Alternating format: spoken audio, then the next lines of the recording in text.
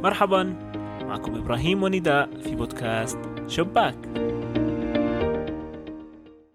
مرحبا، كيفك نداء؟ تمام الحمد لله بخير. الحلقة الماضية حكينا عن أسس العلاقات الصحية، منها التواصل بين الشريكين والوضوح، وكنا اليوم بدنا نحكي، واليوم رح نحكي أكثر عن العلامات والأشياء اللي ممكن تكون بتدلنا على علاقة غير مناسبة أو غير صحية بين الشريكين. فرح أترك المايك معك نداء. تمام. مثل ما بنقول كل مرة بنبلش فيها إنه الأسئلة كبيرة، والمواضيع اللي إحنا بنطرحها إحنا بس بنسلط الضوء على شغلات معينة، وهي مش وحيدة. يعني مش بس هاي هي الأشياء الغير صحية أو الصحية دائما عند الناس، لأنه تجاربهم دائما مميزة وفريدة، فكل حدا عنده تجربته الخاصة في علاقته. لذلك إحنا لما نيجي نطرح الموضوع نطرح شغلات عامة الكل ممكن هيك يعني يتذكر إنه مرق فيها، أو إن شاء الله ما يكون مرق فيها إذا كان إشي غير صحي، ولكن اللي بدنا نحكي إنه كل إشي فيه له مجال أوسع للنقاش والحكي. فاليوم زي ما أنت حكيت رح نبلش بهاي العلامات غير صحية. كل شيء حكينا لنا المرة الماضية يمكن نحكي، يعني كتير في نقاط حكينا الماضية رح نحكي عكسها اليوم كدليل لإشي غير صحي، ورح نزيد عليها كمان أكتر. نهاية الحلقة الماضية بكلمة كتير أساسية رح نتبحر فيها أكتر اليوم، اللي هي الإساءة العاطفية أو الابتزاز العاطفي، وهي طبعا من أحد أكبر العلامات الغير صحية في العلاقات. لكن قبل ما ننتقل للابتزاز أو للاستغلال أو للإساءة العاطفية، خلينا نبلش نحكي عن الشغلات اللي ممكن تكون برضو مش كتير واضحة، وبتدلنا على أنه في هون هيك جرس برن أنه ديري بالك أو دير بالك أو انتبه أو اسأل أكتر أو تأكد أو استشير قبل ما تكمل في العلاقة. أول نقطة حابة أحكي عنها أنه أحيانا كتير كلنا بنفوت بمخاوف وقلق في علاقاتنا مع الناس اللي بنحبهم، حتى لو كنا ما بنعرفهم منيح أو بنعرفهم منيح. هاي المخاوف القلق المفروض مع الوقت تبلش تقل. المفروض يكون في تواصل فيها ووضوح ونقاش في كل الشغلات ممكن تسبب لي هذا التوتر والقلق. أسئلة غير مجاب عليها، أفكار موترتني مو عارفة كيف رح أعيش معها بالمستقبل، شو ما كانت الشغلة، هاي القلق وهاي الأسئلة اللي عندي مفروض مع الوقت إنها تخف. متى أنا بصير أتنبه إنه في مشكلة؟ لما هاي الأسئلة ما تخف، ولما هاي الأسئلة تزيد، ولما يكون كل مرة يكون فيها نقاش بها الأسئلة تم تجنبها وعدم توضيحها بالمرة. فلما يكون في قلق، بس هذا القلق كل ماله عم بيزيد عندي، زي كأني عارفة إنه أنا ممكن داخلة على الموضوع بس أنا مش واثقة مثلا لو لنسبة منيحة إنه أنا ممكن أكون بالعلاقة الصحيحة، محتاجة أوقف وأسأل حالي كتير وأكون واضحة جدا مع اللي قدامي عشان اللي قدامي كمان يكون واضح معي. فلما يكون عندي كتير قلق بحاول شوي أعمل ستوب وأفكر أكتر، أستشير وأسأل. بس لما تقولي أسئلة، هل بالضرورة إنه خلينا نحكي أسئلة كبيرة؟ يعني لازم تكون خلينا نحكي، لما تقولي أسئلة هل بيكون قصدك من الأسئلة الكبيرة اللي بين الشريكين، ولا حتى لو كانت أشياء صغيرة؟ قد تكون هيك وقد تكون هيك. قد تكون أسئلة إلها دخل بمبادئي والأشياء اللي أنا مثلا مؤمن إني بديها تكون موجودة بيني وبين زوجي، أو ممكن تكون شغلات بسيطة بس تعني لي جدا تفاصيل معينة، تفاصيل الناس بتعتبرها يمكن مش مهمة، بس أنا بقول إنه إذا في خلاف عليها من الأول محتاجين نفهمها، زي وين بدي أعيش، شو بدي أعمل بالمستقبل، شغلي كيف بده يكون، شو الأولويات، إذا تغيرت أولوياتنا شو رح نعمل. هاي الأسئلة كتير مهم تتناقش بفترة معينة، وحتى التفاصيل البسيطة اللي بتعني لي أنا كشخص محتاج إني أحكي فيها قد لا تكون الناس شايفين إنها مهمة. فلذلك أنا بحكي القلق هذا إذا ما كان مجاب عليه رح يضل يكبر، ما رح يقل، إن كان بشغلات كبيرة أو صغيرة. النقطة الثانية كمان، لما أنا أحاول، وهي نقطة يعني بتخيل حكينا عنها المرة الأولى ورجعنا عندنا المرة الثانية وحنرجع نعيد المرة الثالثة، لما أكون أنا بحاول أبين كل شيء مثالي وممتاز، أبين أني بقمة المودة والحب في وقت أنا محتاج فيه أعبر عن غضب مثلا أو حزن. فأنا لما أحاول أخفي ردود فعل سلبية، مش شرط تكون طبعا سلبية، بس إنه ردود فعل فيها مشاعر كتير من الغضب أو الحزن وغيره، بكون أنا هنا لازم أتنبه إنه هذا الشخص معقول طول الوقت هيك حباب ومنيح، أو هاي بنت عمرها ما بتعصب أو بتزعل. طب هل في إشي بزعلها أصلا؟ طب شو بيعني لها أصلا؟ عشان يعني ليش هيك كان بصير؟ فمهم إني أشوف الشخص بكل حالاته، أفهم سبب غضبه أو زعله وأشوف ردود الفعل هاي. أما إذا كون في حدا بحياتي طول الوقت بحسسني إنه أنا داخلة على الجنة كمان شوي، يعني كل شيء رح يكون مثالي وكل شيء مثل ما بدك وكل شيء مثل ما بدك واللي بدك إياه رح يكون موجود، وين بدك نقعد وشو بدك نجيب وكيف بدك نعيش بشكل مثالي زيادة عن اللزوم، هذا شوي مدعاة إن الواحد هيك يشك، يقول طب معقول هذا الشخص ما بيفضل إشي مثلا غريب. وهذا بيقودنا للنقطة اللي بعدها. هذه المودة الزايدة والحب الزايد والهيك الرواء الزايد بيخليني المشاكل تكون مش موجودة، وبالتالي في تجنب للمشاكل، وتجنب المشاكل في مرحلة مبكرة رح يراكمها لمرحلة متأخرة في العلاقة، كان بداية الزواج أو بعد بشوي. فأنا بحتاج أكون أصيل، يعني تعبير كلمة بتعبر عن كل هاي النقاط هو الأصالة، إني أنا أكون أنا، ما أداي اللي قدامي بمشاعر صعبة، بس على الأقل أكون حقيقي. لما أكون أنا متضايق أو حزين أو مبسوط أكون حقيقي مع الشخص اللي قدامي. فتخباية ردود الفعل الصعبة مش إشي صح ولا إشي صحي، وبينذر على إشي ممكن يكون صعب لقدام. فبالتالي ما بدي أتجنب المشاكل بسبب إني أنا بخبر ردود فعلي هاي. فلا، مشاكل مهما كانت صعبة محتاجين إنه إحنا نواجهها ونحلها، مش نغيبها لوقت تاني. زي فكرة مثلا إنه ما عمري كنت مفكر إنه بالنسبة إلها التدخين مشكلة، لأنه هي عمرها ما حكت بوضوح، لأنها كانت خايفة تحكي عن النقطة وقالت خلص بتيجي بوقتها مثلا. وهكذا قيس عليها كتير أمثلة تانية بتصير بين أيتين منهم يرتبطوا. تمام. فتأجيل الحكي بمواضيع قد تكون بتهمني أو أنا عندي مشكلة معها بكبرها، خلينا نحكي، وهذا إشي سلبي. يعني ممكن يصير في تراكم من المشكلة، بصير في صعب تواصل حتى فيها، إنه ليه ما نحكى من الأول. دائما زي ما بنحكي، مش أبدا مش دائما بتروح علينا، دائما في مجال للحكي، لكن كل ما وعينا على شغلات أبكر كل ما كان أحسن. وزي ما عم نحكي هاي الأشياء اللي أنا عم بحكيها مش شرط تروح للإكستريم تبع العلاقات المؤذية جدا. أنا عم بحكي عن شغلات ممكن تؤثر على العلاقة وإنها تخف صحيتها وتخف الرضا فيها، ولكن رح نحكي عن شغلات أعمق في إنها تكون فعلا مؤذية. اللي هي النقطة اللي بعدها الإساءة اللفظية.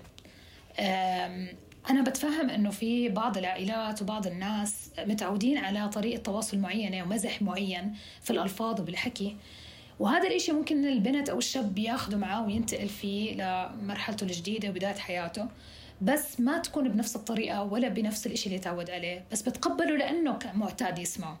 فالإساءة اللفظية وقلة التقدير أو الاحترام اللي بتكون للشخص الثاني هي إشارة كتير مهمة. ما في إشي اسمه ما هو هيك بيت أهله أو هي هيك بيت أهلها فخلص.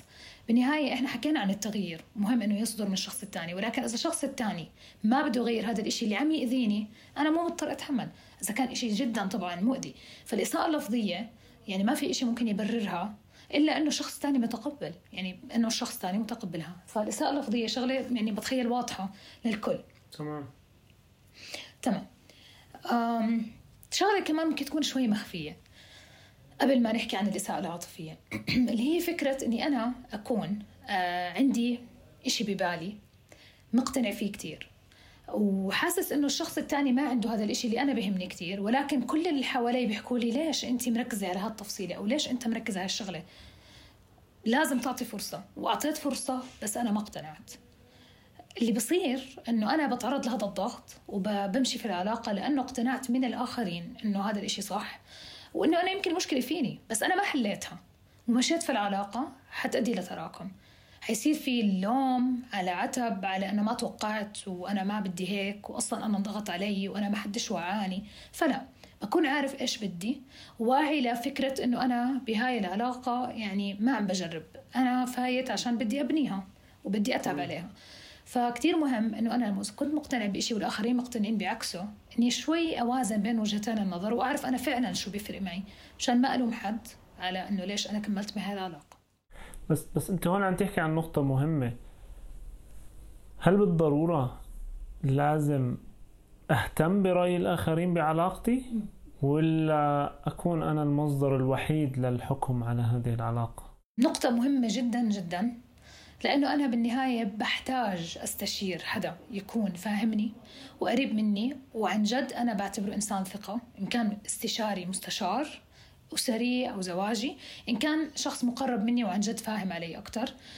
بحتاج أسمع رأي الآخرين مش باختياري قد ما إنه يعني بكيف هاي العلاقة هم شايفينها، مش من باب الحكم عليها قد من باب إنه لفت النظر لشغلات معينة.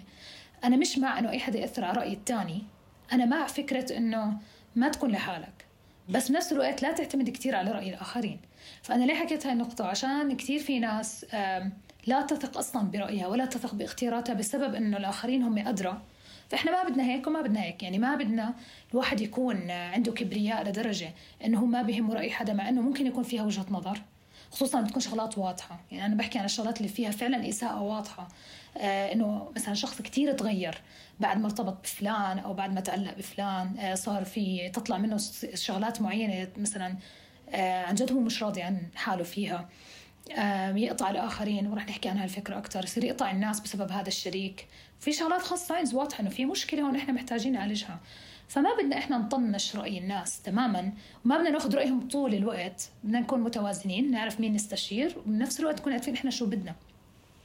فلذلك يعني السؤال كان فعلاً مهم. نعم. تمام. كمان نقطة مهمة في العلاقات، دائما في جوانب هيك مخفية. تمام. هلأ في شغلات بتكون الواحد هو شايفها بس وما حدا تاني قادر يشوفها زيه. في شغلات جوا ما بيقدر واحد حتى يشاركها، يعني بيشوفها بهذا الشريك ما بيشاركها لحد، وهي بتكون سبب رفض أو قبول في كتير من الأوقات. فإنه اسمع لهذا الصوت، ما تطنشه دائما.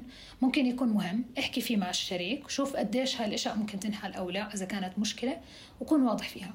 فكمان هاي النقطة مهمة، لأنه عن جد في شغلات كتير عميقة ما بتبين للآخرين ولا حدا أصلا لازم يبينها، لأنها هي بتكون بين التنين. هلأ شو شكل هالأشياء؟ ممكن تكون يعني رينج متنوع، من تعرض لتجارب معينة كل واحد فيهم بس لازم ما حدا يعرف عنها. على سبيل المثال شخص تعرض لتجربة مثلا أنه عاطفية معينة فوجعته، فهو ما عمره شاركها مع حدا فبشاركها مع حدا. أحيانا حتى في شغلات ممكن تكون الشخص عارف عن حاله. يعني على سبيل المثال رح أكون هنا شوي صريحة، إشي جنسي معين هو بيعاني منه، هو عارف أنه جديد، هو مو عارف أصلا فيه، فما بيقدر يروح يحكي للناس أنه أنا والله هذا الإشي مش عارف إذا شريكي بزبط فيه. هذا شريكك هو اللي لازم يعرفه. ففي شغلات تكون حساسة إن كانت من ناحية عاطفية أو من ناحية جنسية، ممكن تكون النقاش فيها مهم. إشي أنا بيهمني، أنا بحتاج أناقشه مع شخص تاني، ما حدا غيري بيعرفه، بالتالي ما حدا من يعني غيري من حقه يعرفه أصلا. لذلك مهم أنه أكون واعي لهاي النقاط اللي بتكون حساسة نوعا ما. إذا أنا مو عارف أتصرف أو عندي فكرة مش عارف محتار فيها، بستشير حدا يفهم، حدا يختص أو حدا مختص بقصد في الموضوع، بيكون إشي كتير مهم.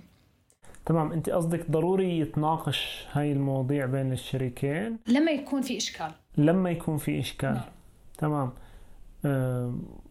هذا يمكن شوي بعيد، بس أنت عم تذكريني بنقطة إنه قديه نقدر نحكي عن الماضي تاعنا للشريك، صح؟ هاي نقطة، بما أنه أصلا أنا ذكرت النقطة السابقة عن الشغلات اللي بتهمني أنا ما بقدر أشاركها مع الناس، فهي لها علاقة بشكل أو بآخر. هلأ هذه نقطة هيك زي ما بيحكوا debatable، يعني ما في قرار فيها 100%. هلأ إحنا دائما بنقول إنه disclosure أو الانفتاح أو الحكي بالأشياء اللي بتخليني أقرب أكتر من الشريك مهم. والديسكلوجر هذا كمان بخليني أبين أضعف وبالتالي أقرب. طبعا في العلاقات الصحية أقرب، مش إنه حدا يستغل نقطة ضعفي. ففي كتير جوانب حساسة ممكن تكون بتظهر هذا الضعف، أنا محتاج أعبر عنها عشان أنا أرتاح وعشان أشوف مدى تقبل الشريك لها. بس أنا مش مع فكرة إنه الديسكلوجر هذا يكون على مصراعيه بطريقة غير متدرجة وغير منطقية. يعني مش أكون أنا بالبداية عم بحاول شوي شوي أقرب، بصير شوي شوي تو ديسكلوز بطريقة إنها تخليني أقرب. الديسكلوجر المفاجئ بيخلي الناس تنفر أحيانا. كمان شغلة تانية مهمة إنه أنا الماضي تبعي بيحمل كتير تفاصيل، فأنا هاي التفاصيل بترجع لي أنا. يعني أنا بحاسس إنه ما في ضرورة، لأنه خلاص أنا عشتها وجربتها وانتهينا، وهي لا تعني لي شيء. ولو بتعني لي شيء بالنهاية هاي تجربتي الخاصة، لكل حدا فينا أصلا فايت وعنده كم شت تجارب هو عاشها. لذلك كتير مهم إنه أعرف شو أحكي ومتى أحكي. يعني شو والمتى كتير مهمة. شغلات مهم تنحكى لأنها بتمس علاقتنا فعلا لقدام، إن كان لها دخل بتجارب سابقة أو لها دخل بشغلات زي ما حكيت كتير بتكون سنسيتيف وحساسة، أو لها دخل في شغلة أنا نفسي إيمها من بالي وأرتاح أنا بس عشان أريح حالي. وفي شغلات أنا نفسي إذا حكيتها ما أكون مرتاح، مش لأني بدي أخبي، بس لأنه خلاص يعني إشي وصار مش مهم أبدا أرجع أفتحه مرة تانية. فهاي نقطة كمان مهمة، لأنه إذا الماضي ظهر فجأة في حياة الاثنين وكان هذا الماضي مثلا فياته كتير شوائب ومشاكل ما انحلت ورح تطلع لي، فهيك بكون أنا أذيت الطرف الثاني. بينما إذا كان الماضي هذا إشي خلاص بالنسبة لي انتهى وما رح يطلع بوشي مرة تانية وما رح يزعج اللي قدامي، بالتالي أنا كمان بنسى إنه موجود. تمام. فهاي هي أهم النقاط اللي بتخليني هيك دائما يكون عندي alarming sign. وبدي أنتقل هلأ للنقطة الأهم في كل هذا الحكي اللي هي الإساءة العاطفية. الإساءة العاطفية يعني هي عبارة عن شو؟ يعني هي كمصطلح كتير نسمعه إنه والله emotional abuse أو هاي الشغلات كلها. معناتها إنه يكون في بني آدم في حياتك متحكم بكيف تشعر تجاه نفسك، بتحكم بكيف رضاك عن ذاتك، وأصلا رضاك عن ذاتك بعلاقة فيها إساءة عاطفية رح يكون كتير متدني. فبالتالي هي هيك بكل هالبساطة، حدا بيتحكم وحدا بيشعر بالضعف بسبب هذا التحكم، وممنوع إنه يكون قادر يحس الإشي اللي نفسه يحس فيه أو اللي بده يحس فيه. الإساءة العاطفية من أصعب أنواع الأبيوز اللي ممكن تكون موجودة، لأنها أغلب الوقت تكون مخفية زي كتير شغلات إحنا ممكن نكون ذكرناها. وجودها في العلاقة هو فعلا غير صحي. وعينا لإله وإنه نفكر نغيره هو إشي كتير أساسي عشان تكون علاقتنا أكثر صحية. طبعا يمتد، يعني هو رينج كبير، ممكن يكون إساءة لدرجة غير محتملة وتأثر على العلاقة وممكن تنهيها، وإساءة ممكن يتم التعامل معها وتصحيحها في العلاقة. شو هي علامات الإساءة العاطفية؟ يعني كيف أنا أعرف أنه ممكن أكون تعرضت لهاي الإساءة وشو ممكن أعمل؟ نقطة بتكون موجودة يمكن بين هيك الأشخاص اللي لسه ما دخلوا على الزواج في مرحلة التعارف أو الخطبة، هو التهديد بالترك. طول الوقت بهدد إني أترك إنه على فكرة إذا عملتي هيك أنا ما حقدر أكمل معاكي مرة تانية وخلص وبدي أتركك، أو العكس تماما إنه أنا ما بتحملك أنا بدي أتركك، بعدين برجع كتير بحبك بعدين برجع بدي أتركك. فهاي العدم هيك الاتزان في المواقف وفي المشاعر اللي أنا ما بعرف، ما بضمن إنه بأي وقت ممكن يهددني، بأي وقت ممكن تهددني وتحسسني إنه أنا خلص ما بدي أكون موجود في العلاقة، من أحد علامات الإساءة العاطفية. تمام. كمان شغلة مهمة لما يكون في ردود فعل مبالغ فيها لمواقف عادية، يعني ردود فعل عاطفية لمواقف ممكن تكون عادية، زي مثلا سويت شغلة ضايقتك فأنت بتروح تعملي بلوك لمدة أسبوع وتبطل تحكي معي. طب يعني كان ممكن نتفاهم أو نحكي أو نزعل شوي أو ترد علي عشان نتفاهم، هذا الشيء مش موجود أبدا. تكون في ردة فعل كتير صعبة لموقف كتير ممكن يكون بيصير وراح يصير، التعامل معه بيكون كتير إكستريم، فبالتالي بضل أحس إنه أنا لازم أصالح، أنا لازم أعمل هيك، فبصير في عندي شعور بالذنب كتير عالي. وهاي من أهم الشغلات اللي بتعززها الإساءة العاطفية، إني أنا دائما بلوم حالي، دائما بحس إني أنا الغلطان مش الطرف الثاني. فإذا بضل الطرف الثاني يشعر بالذنب بشكل مستمر، بعدم رضا عن ذاته، بحس إنه هو طول الوقت محتاج يعمل أي خطوة بس عشان الطرف الثاني يرضى. مجرد ما هاي الفكرة تصير دائما موجودة معناته عم بيبلش يكون في سايكل من الأبيوز كتير واضحة. النقطة الثالثة اللي هي النقد المستمر والغير بناء. طول الوقت في انت ما بتعرف، انت ما بتعرفي، هذا اشي اهبل، ما حدا بيعمل هيك بالدنيا، ليش هيك انت هيك بتعمل، ليش هيك انت بتعملي، انا ما عمري شفت حدا بيعملها. في هاي الاشياء ممكن تكون احنا بنستخدمها احيانا، بس بالايموشنال ابيوز بتكون 100% من الوقت ولا اشي. تمام. طول الوقت في عنا نقد جارح، مش القصد منه أبدا لا إصلاح ولا تغيير ولا نتفاهم ولا نحكي ولا إشي، القصد منه بس أني أحبط الشخص الثاني وأخليه يحس بالسوء تجاه نفسه، وبعد ما أخليه يحس بهذا الإشي تماما بصير أنا بدي أخفف عنه بأنه عشان مصلحته بهاي الطريقة. وهذا رح نحكي عن هاي النقطة بشكل أوسع. نقطة بعديها بسموها silent treatment أو التعامل الصامت أو التفاعل الصامت، اللي هو أنا بتجاهل إنك موجود.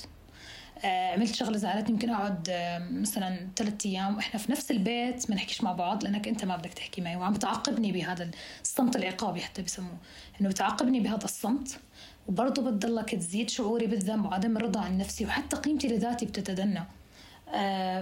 وهاي من النقاط اللي كتير مهمة. شغلة كمان تلاحظ كتير لما يكون عادة الأبيوزر شاب، اللي هو بيعزل الزوجة أو الشريكة تماماً عن محيطها، يعني بتصير بس مش شايفته غير هو. تواصلها مع الآخرين برا بكون كتير خفيف، أصلاً ما بيحب تتواصل مع حدا، وإذا تواصلت بيعملها 100 قصة. بالأول بيحسسها إنه عادي لما تطلعي تغيري جو، بس لما تطلع وتغير جو بيعطيها ردة فعل كتير عكسية للإشي اللي هو عن جد بده إياه منها. فهاي المشاعر المتضاربة المتخابطة بتخلي الواحد يحس حاله مو عارف شو يعمل ولا كيف يتصرف. هاي كمان نقطة. كمان إشي كتير مهم اللي هو أنا حكيت عنه قبل شوي، اللي هو بسموه الغاز لايتنج، إني أنا أوجه نقد وإنت السبب وإنت ما بتفهم وإنت ما بتفهمي، ويصير في أذى بالحكي، وإنت اللي ما بتعرفي كذا وإنت اللي ما بتعرف هيك. بعديها كل الحكي هذا بخلص بصير والله عشاني بحبك، يعني مين إلنا غير بعض، أو عشاني بحبك أنا بدي مصلحتك، أنا بدي مصلحتك، بطريقة بتخلي الواحد يحس إنه يعني هذا لسه بحبني، فعادي يحكي معي بهذه الطريقة. بس هي عبارة عن سايكل، يعني بتضل تنعاد، وهاي الطريقة يعني مهم نعرف هاي السايكل عشان نكسرها. ففكرة إني أضلي أنا أسيء وأذي وألوم وأعاتب بشكل كتير مكثف ومستمر، بعدين أنهيها بكلمة والله عشانك أو عشانك أو بحبك أو لا تفهمني غلط أو كذا، وأرجع أعيد نفس اللفة، معناته أنا بعمل غاز لايتنج، معناته أنا عم بسيء عاطفيا. كمان شغلة، الطرف الثاني بيكون طول الوقت معتمد وسلبي بحياته بسبب تعلقه بهذا الطرف الأبيوزر أو الشخص المبتز، بعد ما يحس دائما أنه كل تحركاته هي ما إلها معنى بدون هذا الشخص. يعني هو بصير ما يعرف يقرر وما يعرف يأخذ قرارات وما يعرف يتصرف بالطريقة الصح، لأنه دائما هو غلطان، دائما ما بعرف شو يعمل، فبصير تبع وبصير dependent أو معتمد بشكل كتير سلبي وضعيف على الطرف الثاني. عشان هيك بتلاقي مثلا كتير حتى أصدقاء أحيانا، إذا في فلان وفلان أصدقاء، واحد منهم هو اللي بيبتز الثاني، إذا عرف إنه بيحكي مع فلان الثالث من وراه بزعل منه، فبالتالي هداك بروح بيقاطع فلان الثالث عشان فلان الأولاني. هاي لحالها الحركة هي ابتزاز، هي إساءة. ليه؟ لأنه بخليك تشعر إنه أنت مقيد وأنت ما بتعرف تتحكم ولا تسيطر ولا تفكر ولا تأخذ قرار مع مين تحكي ومع مين لا. فأنت ما ينفع يكون بحياتك شخص بتحكم بكيف أنت بتتفاعل مع الآخرين. الشخص الوحيد لازم يتحكم هو أنت. آخر نقطة بحب أأكد عليها إنه الإساءة العاطفية هي عبارة عن يعني هيك الفتيل اللي ممكن يشعل كتير اضطرابات ومشاكل نفسية. فهو فعليا ماشي بيؤدي لعلاقة غير صحية، بس مش بس علاقة غير صحية، ممكن تكون مؤذية ومدمرة وتسبب أزمات نفسية كتير زي القلق، زي اضطراب الاكتئاب، لأنه أنت بتصير تشوف حالك يعني worthless زي ما بحكوا، عديم القيمة. فهاي بحد ذاتها الفكرة كتير مؤذية، فباكم تكون متعلقة بشخص ثاني كمان بيحسسك بهذا الشعور. لذلك الإساءة العاطفية موضوع كتير مهم إنه إحنا نتنبه له في علاقاتنا.